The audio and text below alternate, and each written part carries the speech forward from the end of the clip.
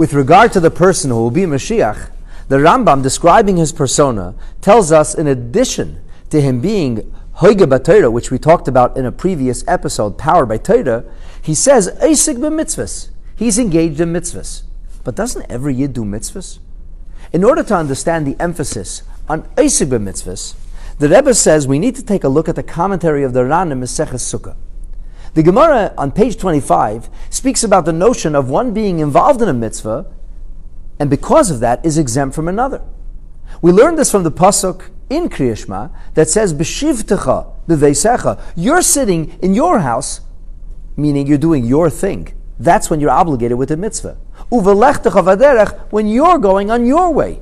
But if you're on Hashem's way, doing a mitzvah, you wouldn't be obligated. The Ran talks about the need for the seeming redundancy, 2 psukim, or 2 mentions in the verse. And the Ran suggests that the difference is between a person who'd be engaged or engrossed in a mitzvah, mentally, cerebrally, emotionally, but not hands-on.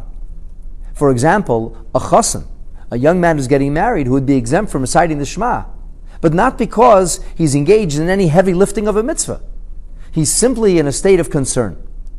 And the Ran says that the emphasis here of Eiseg b'mitzvah is not only to be involved in the mitzvahs theoretically, on a level of heart and mind, but Eiseg b'mitzvah means that Mashiach will be the kind of person who engages in the performance and promulgation of mitzvahs in a hands-on fashion.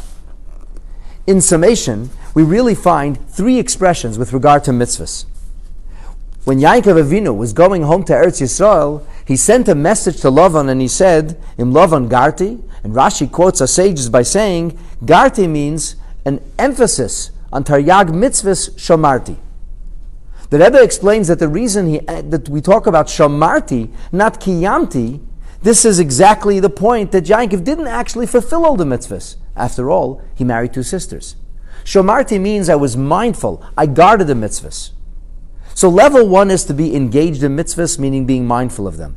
Level 2 is kiyum ha-mitzvahs, I'm fulfilling mitzvahs. But the highest form is eiseg b'mitzvahs, to be involved in mitzvahs in a hands-on fashion, and that's a quality that Moshiach Tzidkenu will have, and he's the person who will Emerz Hashem soon redeem us.